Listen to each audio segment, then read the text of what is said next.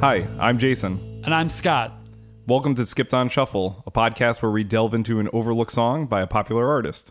Today we're going to be going over the song Love by the Smashing Pumpkins from their album Mellon Collie and the Infinite Sadness.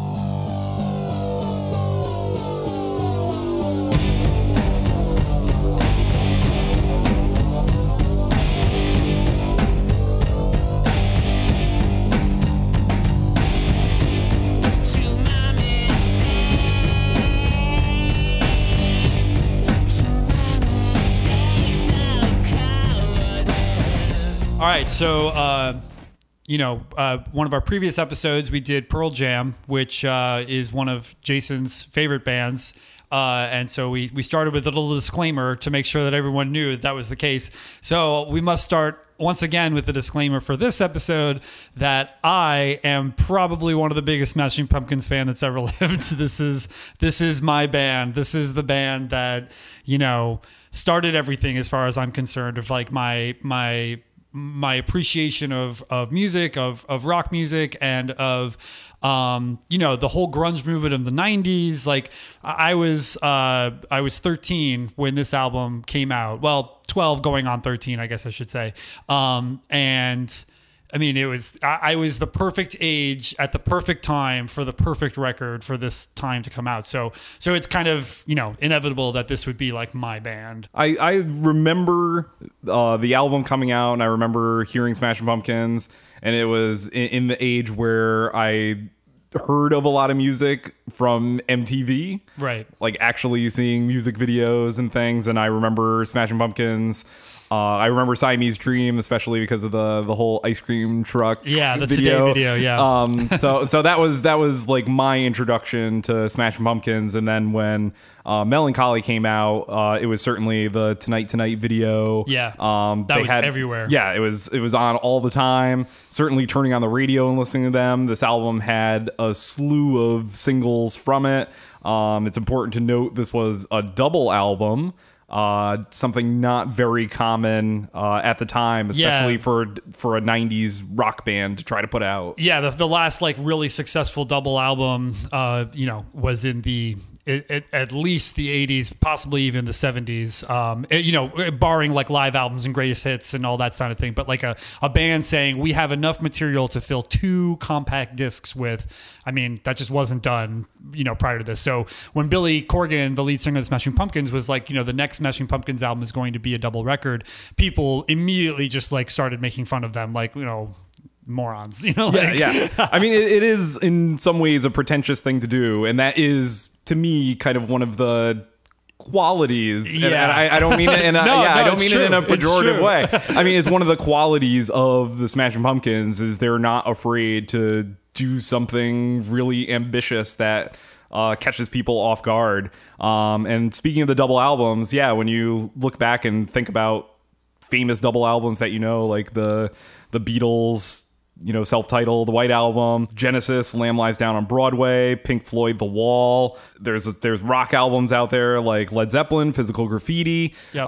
It's a lot of albums, for the most part, that try to tell some kind of story. Right. There's like a beginning, middle, even one of the albums that we already talked about in one of the previous episodes, Quadrophenia, has a story to it. There's a beginning, a middle, and an end. There's characters and all that stuff. But not so much with Mellon Collie. It's it's a collection of songs that are kind of touch on every a pretty wide expanse of genres. Yeah, genres, motifs, emotions. You've got songs on here that are like pretty much unbridled rage. Like white hot rage songs.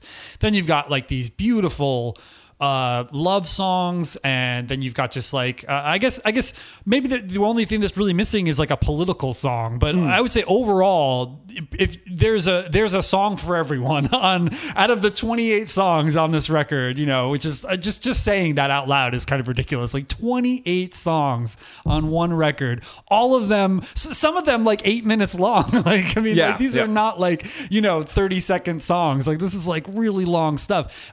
You tend to see like how pretentious that really is, to think that you could pull that off. Yeah, and a quote from Billy Corgan that I found and kind of looking through and kind of his take on the album is he said, Mellon Collie is weird in that it's a combination of nihilism, sentimentality, and epic hope. That was where the generation was at the moment. And I feel like, despite the fact that sometimes it's a little dangerous, I think, to sometimes take the artist's word for it rather than kind of especially your own, when it's Billy Corgan, rather than your own listening experience. I feel like it does kind of sum it up well as this was kind of a monster album that made a big impact on a lot of people, that had all these different songs and different emotions and didn't try to just do one thing or tell one story or capture one kind of feeling. And I think that's probably why this album has endured as well as it has.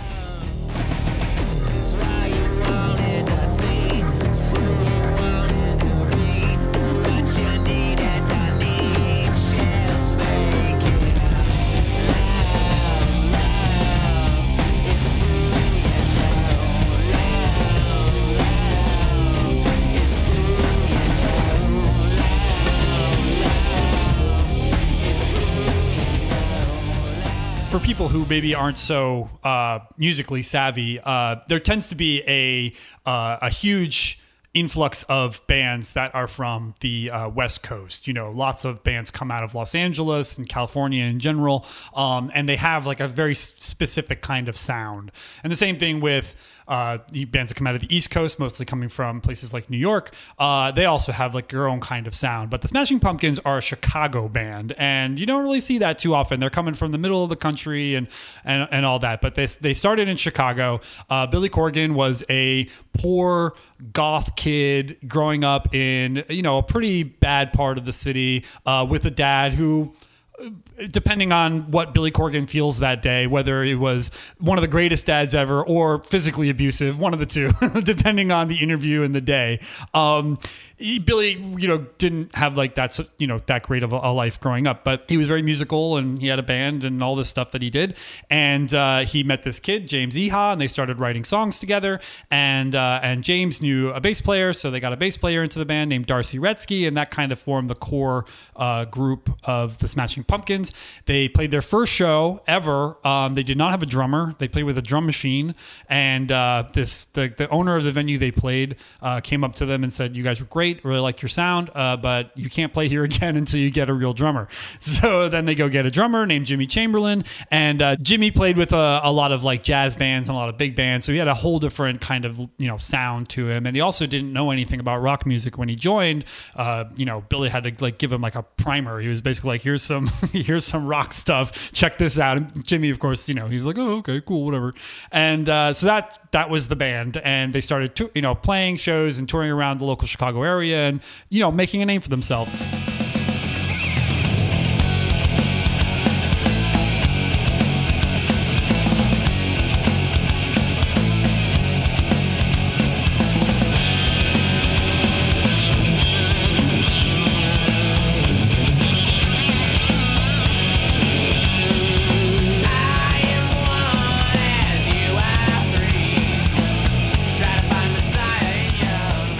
Then they made their first record in 1991 called Gish, which was produced by Butch Vig. And, some more musical savvy people may remember Butch Vig. He's the drummer and one of the primary songwriters of the band Garbage. And he also produced a tiny little record that you may have heard of called Nevermind by Nirvana. And Gish actually came out before Nevermind. And Billy has numerous times said that Nirvana might not have selected Butch Vig to produce Nevermind if they hadn't first produced Gish. Anyway, Gish was a moderate hit. It did well on college radio, and had a couple of songs on it that people enjoyed, but it wasn't massive by any means. But the reason that it kept selling and did so well is because the Pumpkins toured for nearly 2 years on this record, and that's a really long touring cycle. I mean, most bands, they do it for 6 months, 9 months. Yeah, that's probably like the average, right?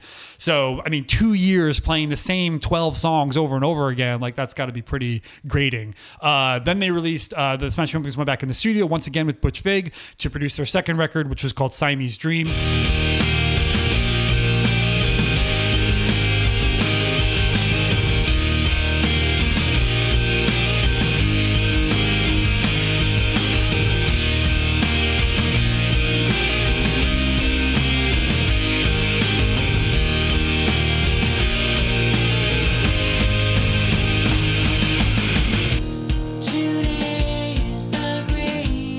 because Gish was moderately successful, they had more money, more time, better studio, all that, and they took advantage of that, and they took a really long time to make Siamese Dream. I think at one point they almost got booted from the label because, the label was like, it's been months now and we haven't got a record, and Billy's like, just one more guitar track. We need to lay down the 20th layer of this. And if you listen to Siamese Dream or any of the hit singles on Siamese Dream, like Today or Shara Brock or whatever, lots of I mean, you can just hear like how much layering was done in the record. Even if you're not a musical person, you can tell like, wow, this guitar sounds really heavy. Yeah, it's a big sound. Yeah, that's because there's 20 of them.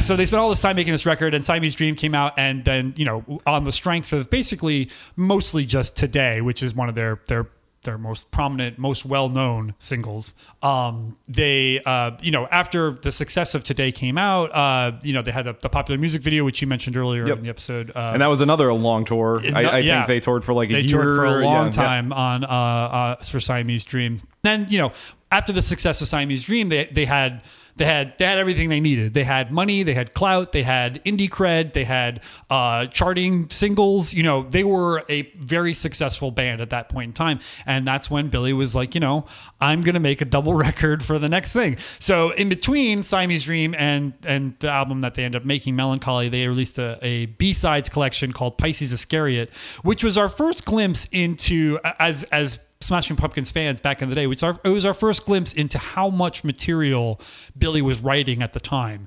They basically were able to release a full-length record, Pisces Iscariot, that's just on songs that they just didn't put on to the first two records. I mean, usually when you have a B-sides collection, it's deeper into your career, but Billy already had so much material that was just laying around, not released. And Pisces Iscariot even had some hits on it, and one of their most significant hits is actually a cover of Landslide by Fleetwood Mac.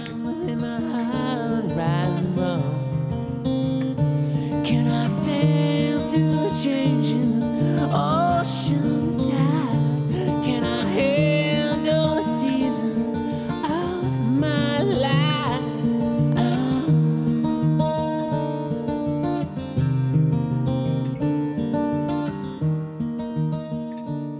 That was on Pisces Iscariot, and the song "Frail and Bedazzled" had some minor radio play as well. So, Billy's like, here, just toss these songs onto a record and release it, and it'll be okay. And that was successful in its own right, and also introduced fans to the fact that this is a band that has other sounds. Yeah. I mean, you mentioned like the Landslide. Yeah. It's interesting to kind of realize like, oh, they have this Fleetwood Mac influence. Yep. And those other kinds of bands that have an influence on the band that I feel like very much shaped the different sounds that we hear on Mellon Collie. Yeah. Where you have this collection of there's just straightforward rock songs that fans who had heard Siamese Dream, can recognize that, loud, fuzzy pumpkin sound. But there's also ballads on here, metal songs, basically, with, like shredding guitars. Crazy long, weird songs with all sorts of stuff. Yeah. So, I mean, it seemed like a somewhat natural progression for the band, but it's still just crazy that this band sat down and were like, we're going to do a double album. Especially, you have to remember at the time, for anyone who was buying CDs or anything at the time, CDs were like $15. Yeah, never mind, for one disc. For one disc. Never mind, a double album that was probably going to be, at least like $25. Yeah, totally. Which I don't know. To me, that would. I'm sure the record company and people were like, whoa, do you really want to do, a double album? Because this would obviously affect the sales. Sell. Yeah. It's a harder sell. Yeah. And when you look at other, 90s rock bands at the time, no one even seemingly considered doing something like that. Right. So after they released Mellon Collie, and it was even more successful than Siamese Dream, the band went on another lengthy tour, and unfortunately things did not go so well on the tour. Eventually, the drummer Jimmy Chamberlin and the touring keyboardist Jonathan Melvoin, they were heavy drug users, and Jonathan Melvoin unfortunately died of an overdose in a hotel room, and Jimmy Chamberlin also overdosed at the same time, but he survived. And a little trivia here, the very, very popular song Angel by Sarah McLachlan is about this incident. The arms of the angel fly away from here, from this dark, cold hotel room, and the endlessness that you fear. Sarah McLachlan read about this, and she was very emotionally moved by the unfortunate passing of Jonathan Melvoin and obviously Jimmy Chamberlin's near-death experience, and she wrote the song Angel, which is like played all over the place nowadays. So little tidbit of information there. Anyway, so Jimmy Chamberlin was fired from the Smashing Pumpkins after this tour mishap, where unfortunately somebody died, and the Pumpkins toured with a touring drummer for the rest of the tour, and then they ended up releasing their next record without Jimmy Chamberlin, the very electronic influenced Adore, which was, at the time, people said like, oh, there's too much electronics here, it's weird, but electronic stuff in the 90s was starting to get big, even with like bands like, like all dance bands like The Prodigy and Underworld and all these like dance, acts. So it was already like people were already getting used to electronic stuff. And even on Mellon Collie, there was already electronic stuff with there's drum machines and keyboards and all sorts of stuff. So Adore is more of a natural transition than you might have thought. But in reality, the reason that Adore was that way is because they no longer had a real drummer, and they had to resort to more electronic means. And Adore was successful, but obviously not nearly as successful as Mellon Collie. And then Jimmy Chamberlin rejoined the band, and the band continued on releasing another double album that was released in a little bit different of a factor, but similar. But two-part album called Machina. And Billy at the time announced that Machina would be the last Pumpkins record. They would do a final tour, and then that would be it. And they did. And in 2000, the band permanently split, and that was over until they rejoined later, 7 years later, for another album and another tour and all that stuff. But we're not going to go too deep into that. But just so you know, there are two timelines of the Smashing Pumpkins. There's from 1991 with Gish all the way through 2000. So 9 years of the band existing. That's like, the first stage, and then they rejoined together in 2007 and released Zeitgeist, and from 2007 to today, where they actually right now are on a reunion tour with three of the original members of the band. Darcy Retzky did not rejoin, so yeah, they're still doing their thing and playing all these songs from Mellon Collie and Siamese Dream and Gish and whatever. So yeah, lots of history going on for the group in this time period, but we're going to focus mostly on Mellon Collie today.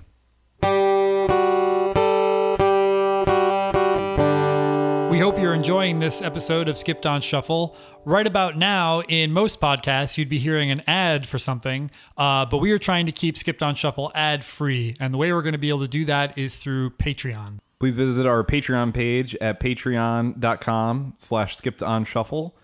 Any donations go to support the costs associated with running this podcast.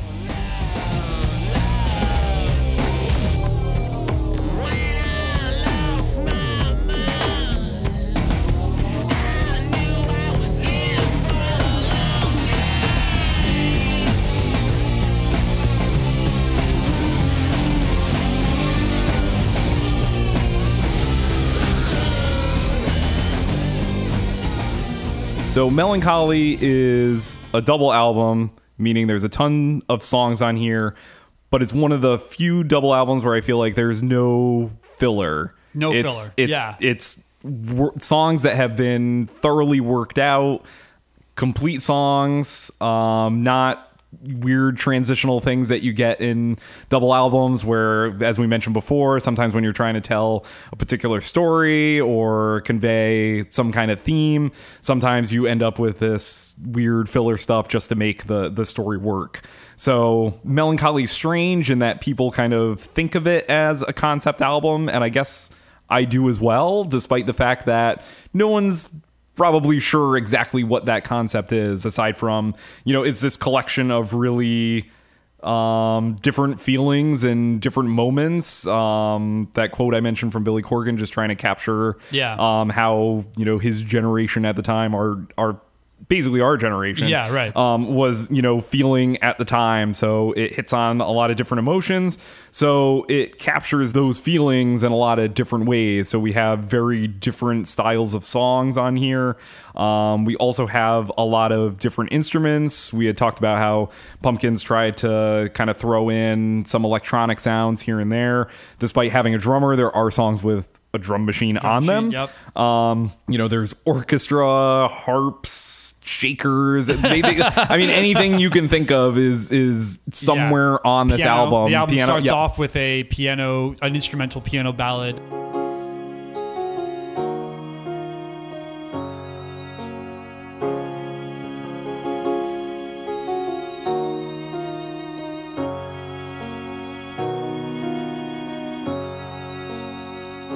I guess thematically it'd be really difficult to pick, what the theme of the album really would be. But I guess the best theme that you could possibly say would just be like the theme of music. Like, because every single thing. I mean, there's a folk song. It is a kind of an interesting celebration of music in general. Everything. I mean, there's even I would even say like Lily, My One and Only, which is at the very, very end of the album, track 26. I would even say that's almost like a 1920s sounding kind of like little pop ditty or whatever about a kid who's peeping on a girl. It's just like real. It's just everything. It's like the kitchen sink album of just like what music do we like? Let's write a song like that and throw it on this record. And I feel like also paying homage. You mentioned Lily, where there's a Who song called Pictures of Lily. Oh yeah. That, and I feel like and Billy's huge. Yeah. And I feel like they do pay homage to bands that influence them. Certainly, on this album, again, going back to those synth and electronic sounds, is a band that was very influenced by a lot of synth heavy 80s bands like the Cars and Joy Division, Depeche Mode. Yeah. So it's something that, comes up, and certainly, when they tour, they do a lot of, they tend to do a lot of covers. Yeah. I saw them, I think it was when they were touring with Oceana. Yeah. And they did a pretty lengthy cover of a Pink Floyd song. Yep. Set the Controls to the Heart of the Sun. Yep. So, they actively kind of want their audience to, I feel like, know where they come from. Yeah, where they're getting this from. Yeah, totally. But I think one of the interesting things about Mellon Collie that kind of sets it apart from pretty much every double record that I can think of is that the album is, I mean, even something like The Wall, which is a very dense, long record, I think it's probably shorter than this. Like, I don't know what the time lengths are, but it certainly has less songs, like less collective tracks. And a lot of just, 1 minute, 2 minute things on there. Right, yeah. So, but really what you have here is you have 28 songs on one record, 5 singles, and inside the record, outside of those 5 singles, you still have other songs that could potentially be singles. And that's kind of what we're going to talk about today with Love, is that Love is a song that lots of people already own. Like they already bought this record when they were, when the album was huge. If they're a little older, if they're in their late 20s or early 30s like us, they probably bought this record when they were a kid, or was gifted to them for Christmas or whatever, and today people who do buy full length records from iTunes or from wherever, or even if they don't buy it, even if they just listen to it through Spotify, this is probably an album. If you're a rock fan or a pop rock fan of any kind, you've probably listened to some tracks from this record. So you might even have some of these songs in your collection, and you're just not listening to it. Like, I mean, Love is on one of the most successful records of all time from that decade, and it's number 115 on their iTunes track. So it's not exactly the most popular Pumpkins track, and I mean, I've been watching the set list from their reunion tour, and I haven't seen this song pop up on the set list. It's a straight pop rock song, just like something like Zero would be, or even 1979. Love is a little louder, but same kind of basic structure: chorus verse kind of thing, bridge, whatever. Nothing too crazy, and it's got that kind of like spacey kind of sound that 1979 has. So it's like on this record, there's so much material that they had too many hit singles. We're like, we can only release 5 singles from this record. And this one just, Love, unfortunately got kind of pushed aside for other stuff.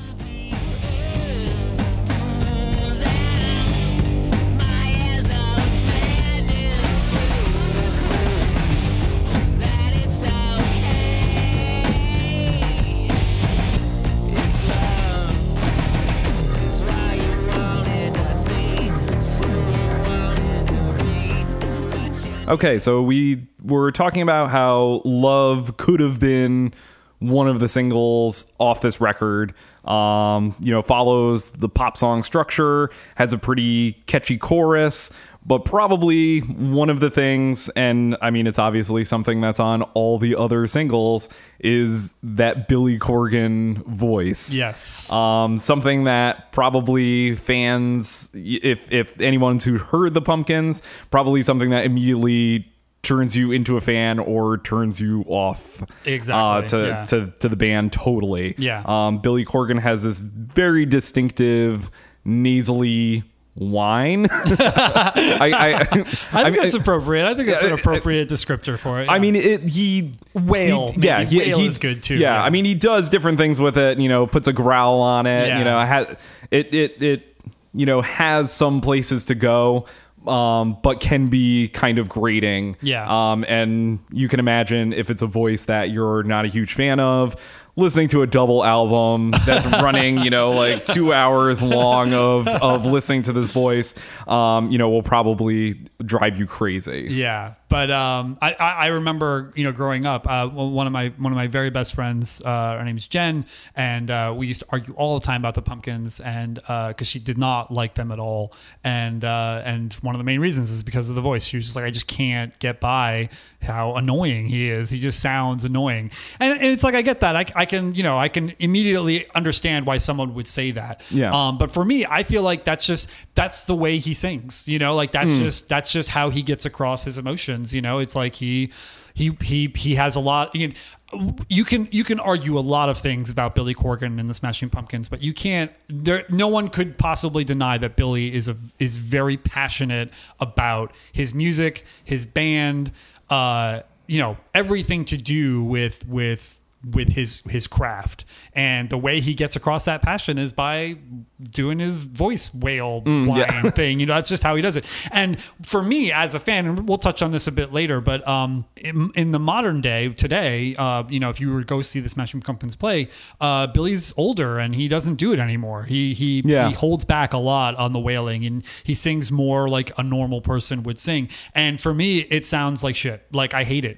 I'm like, I don't even want to see this reunion tour that they're doing. I don't even want to go, because I've seen videos on YouTube of them playing and whatever, and I can't get into it, because it sounds like the band is awesome, like the band is feeling that passion, and Billy is just not. He's just like, despite all my rage, I am still, whatever. And I'm like, it's Billy sing it. That's what it's supposed to be. So I feel like people kind of get turned off by it. And with this song, Love, like, this is trademark Billy wail. Yeah. Like, this is like thick, heavy, and that you could hate it, and that's whatever. Yeah, and I think part of why we picked Love is we had talked about all the different kinds of sounds that are on this album, but this is classic, kind of that pumpkin sound that they really developed from early in their career, and certainly has, you know, the presence that is on Siamese Dream, like that just fuzzy guitar sound, a little bit of flange in there. It's giving this kind of sweeping noise in like the background, spacey, space rock kind of thing. Yeah, but the one thing that I think you have to say when you listen to Smashing Pumpkins is Billy's voice not only conveys that passion, but almost needs to sound like that in order to cut through all the other sound that's in there. Yeah, it I helps totally agree. it helps it stand out, helps you, you know, hear something else amidst all the crunching that is going on. I mean, it's just they're a great loud live band. Yeah. And that was part of the thinking behind recording Mellon Collie, is to capture this power of the band as a live band, because of kind of all the overdubbing and being super careful about every part, that this was a little bit looser. I mean, the songs are definitely, you know, worked through, and meticulously put together. Arranged, but it's a little bit of a freer sounding band, where I feel like sometimes in listening to Mellon Collie, it feels like you're listening to band live, and sometimes you are, because they've just recorded the song from, you know, beginning to end, playing it live in the studio. The production team on Mellon Collie, a guy who goes by the name Flood and Alan Mulder, the pair of them both agreed that they had seen the Pumpkins play live, and they had heard Siamese Dream and Gish and the previous stuff, and they both agreed that they had never heard the Smashing Pumpkins live act actually on a record. They wanted to try to capture that, and I feel that they didn't. Like, I feel that they recorded the core sound of what the Pumpkins sound like live, and it sounds great. But on the reissue of Mellon Collie, they released this live collection called Live from the Dark Globe, which I think is like 16 tracks, and all the songs from every song except for one is a Mellon Collie song, and even a song like Fuck You, An Ode to No One, which is on this album. I mean, when you hear the live version that they were doing on the tour, it is twice as fast, incredibly heavy, and it's like, I don't know, I've never heard anything like it before. There isn't nothing I wouldn't do.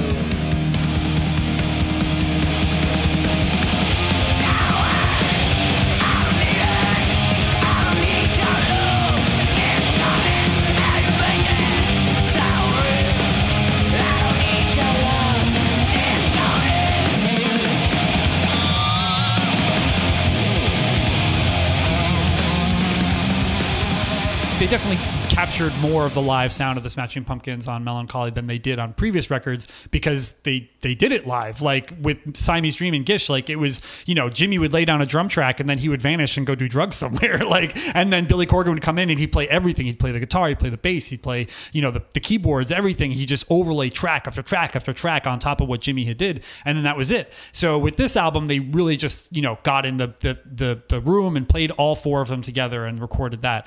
And I think on a track like Love, with that sloppy, flangy, fuzzy sound, you know, like you said, like they need something to cut through that stuff.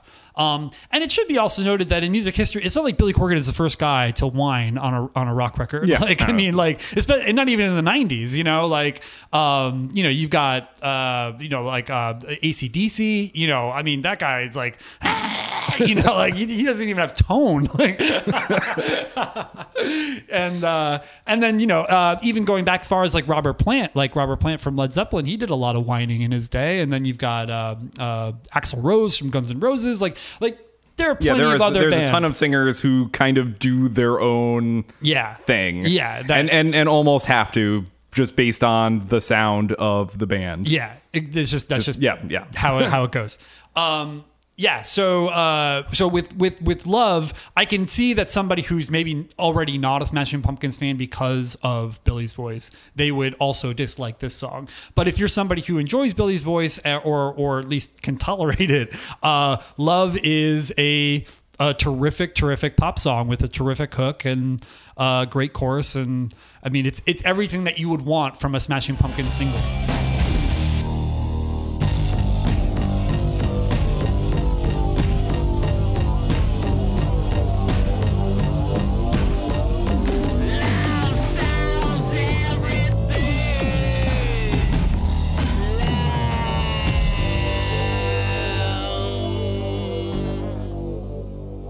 So I'm more of a casual fan. I love Mellon Collie, love, most of the Smash Pumpkins greatest hits, that kind of thing.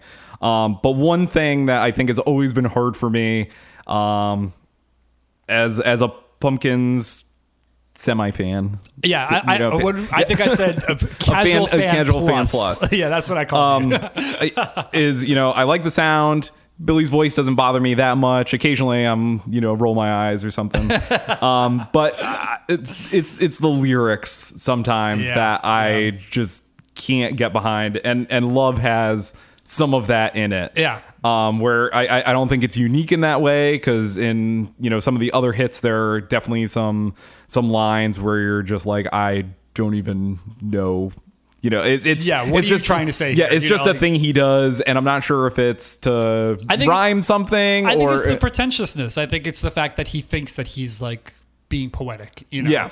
So like one set of the lines is towards the beginning. She shimmy shakes the Jimmy Jakes of consequence. Okay. Born of the heirs and dues.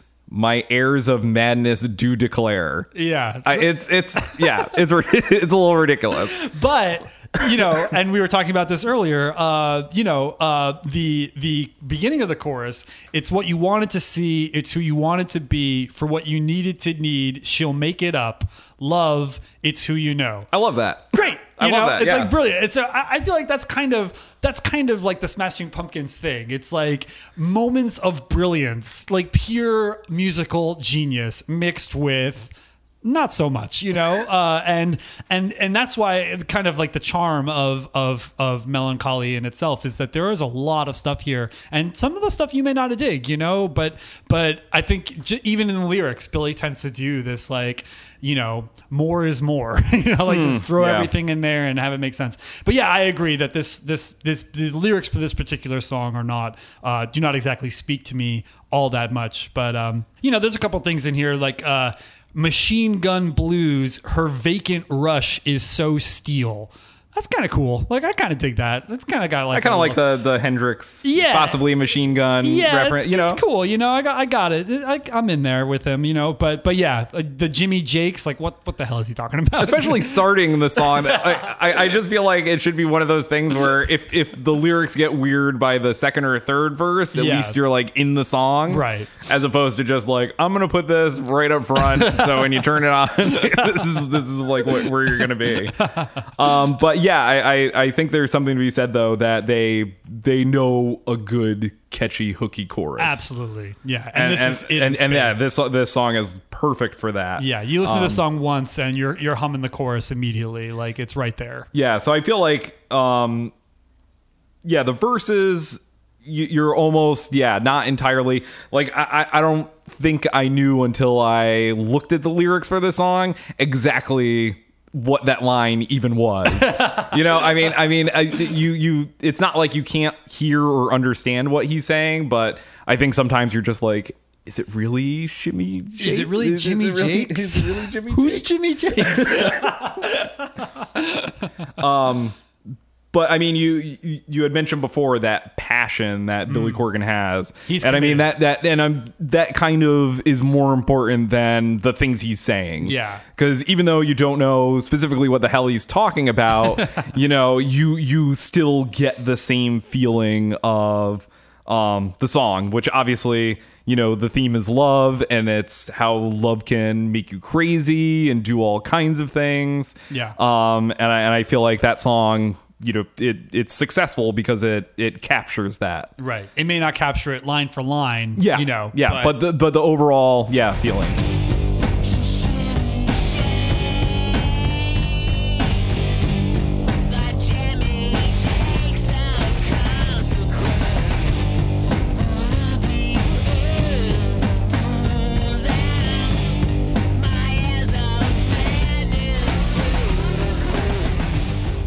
One thing I think that really sums up Mellon Collie for me, and especially Love as a song, is the kind of cinematic quality that Smashing Pumpkins give their records and their songs.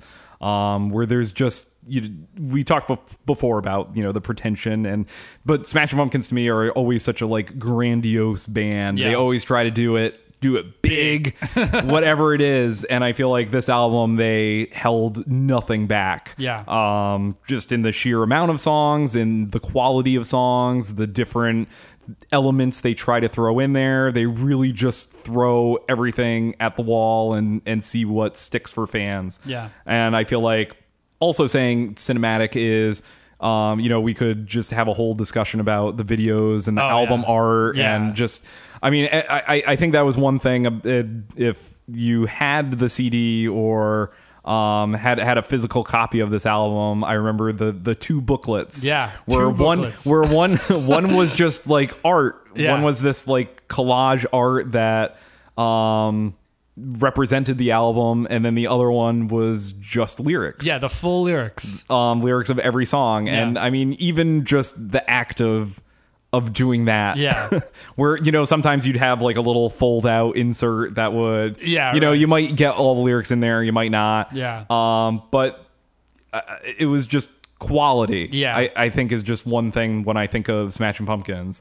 I might not like the album, I might not like certain songs in terms of what they've done later. Yeah. But I can't ever fault them for feeling like they were just trying to take my money. Yeah, and, right. And They just- get a they were hit just and take my money. Trying to cash in. Yeah. Like Billy's going to phone it in, whatever.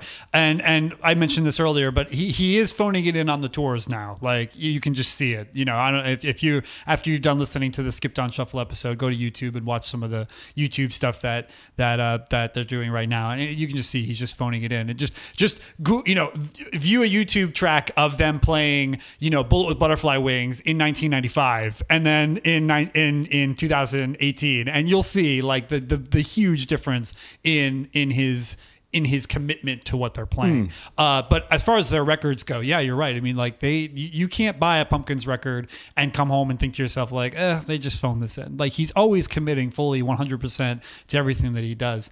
And with Mellon Collie, I mean, this is his masterpiece. Like, there's no question. Yeah. Like, he will never make another record as good as this ever again. And this is going to be this is like the Quadrophenia of the 90s. This is the album that people generations from now are going to go back to, and somebody's going to say, describe the 90s to me, and they're going to have to mention this album. Yeah. Like, it's just that's just how it's going to be.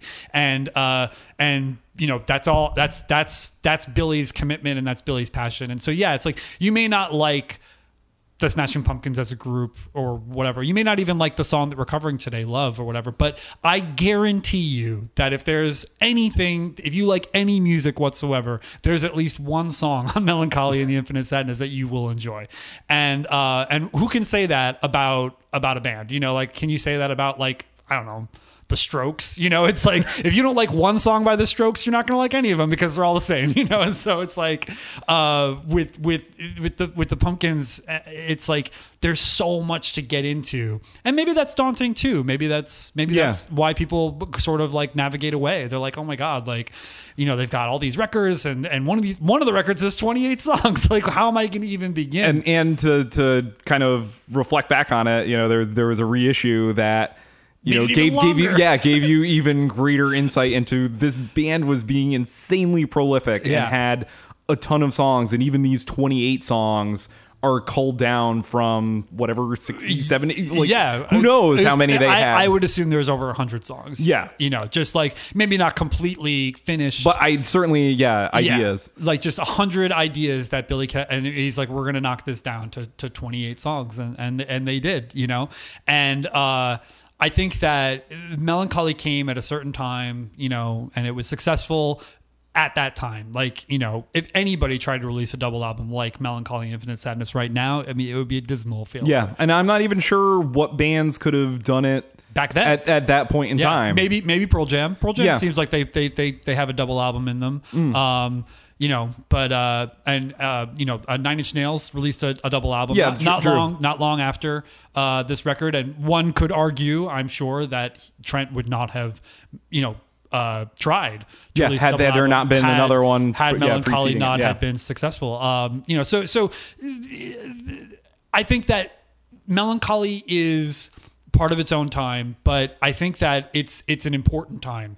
And I think that there's so much going on here that if you're only listening to Bullet Butterfly Wings, Tonight and 1979, and then thinking to yourself that you know this album, you're missing out on so much. And Love is such an easy entry point, you know? Like we could have done, for this episode, we could have done something really dense, like Through the Eyes of Ruby or Porcelain of the Vast Oceans, or even something like XYU, which are like awesome crazy songs. Yeah. Awesome, amazing songs, but they're crazy. And Yeah. it'd be difficult for somebody who's just like, I really like 1979 to get into that. But if you start down the path of this record, you're going to find so much stuff that you really enjoy. And you know, you just gotta start down that path, and it may seem daunting because it's a long path of 2+ hours of songs, but it's so worth it. And songs like Love are gonna be in there, and you're missing out on them.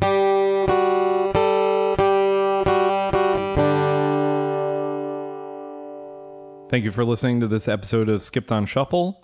Be sure to visit our webpage at skippedonshuffle.com, where we have a blog and links to our social media, Facebook, Twitter, Instagram, and also a YouTube page where we perform the songs that we discuss in these episodes.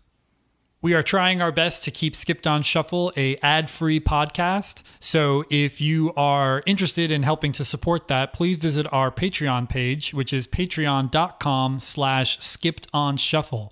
Any donations that come there could go straight to keeping Skipped on Shuffle a ad-free experience and go straight to paying for the various costs that are associated with running this podcast.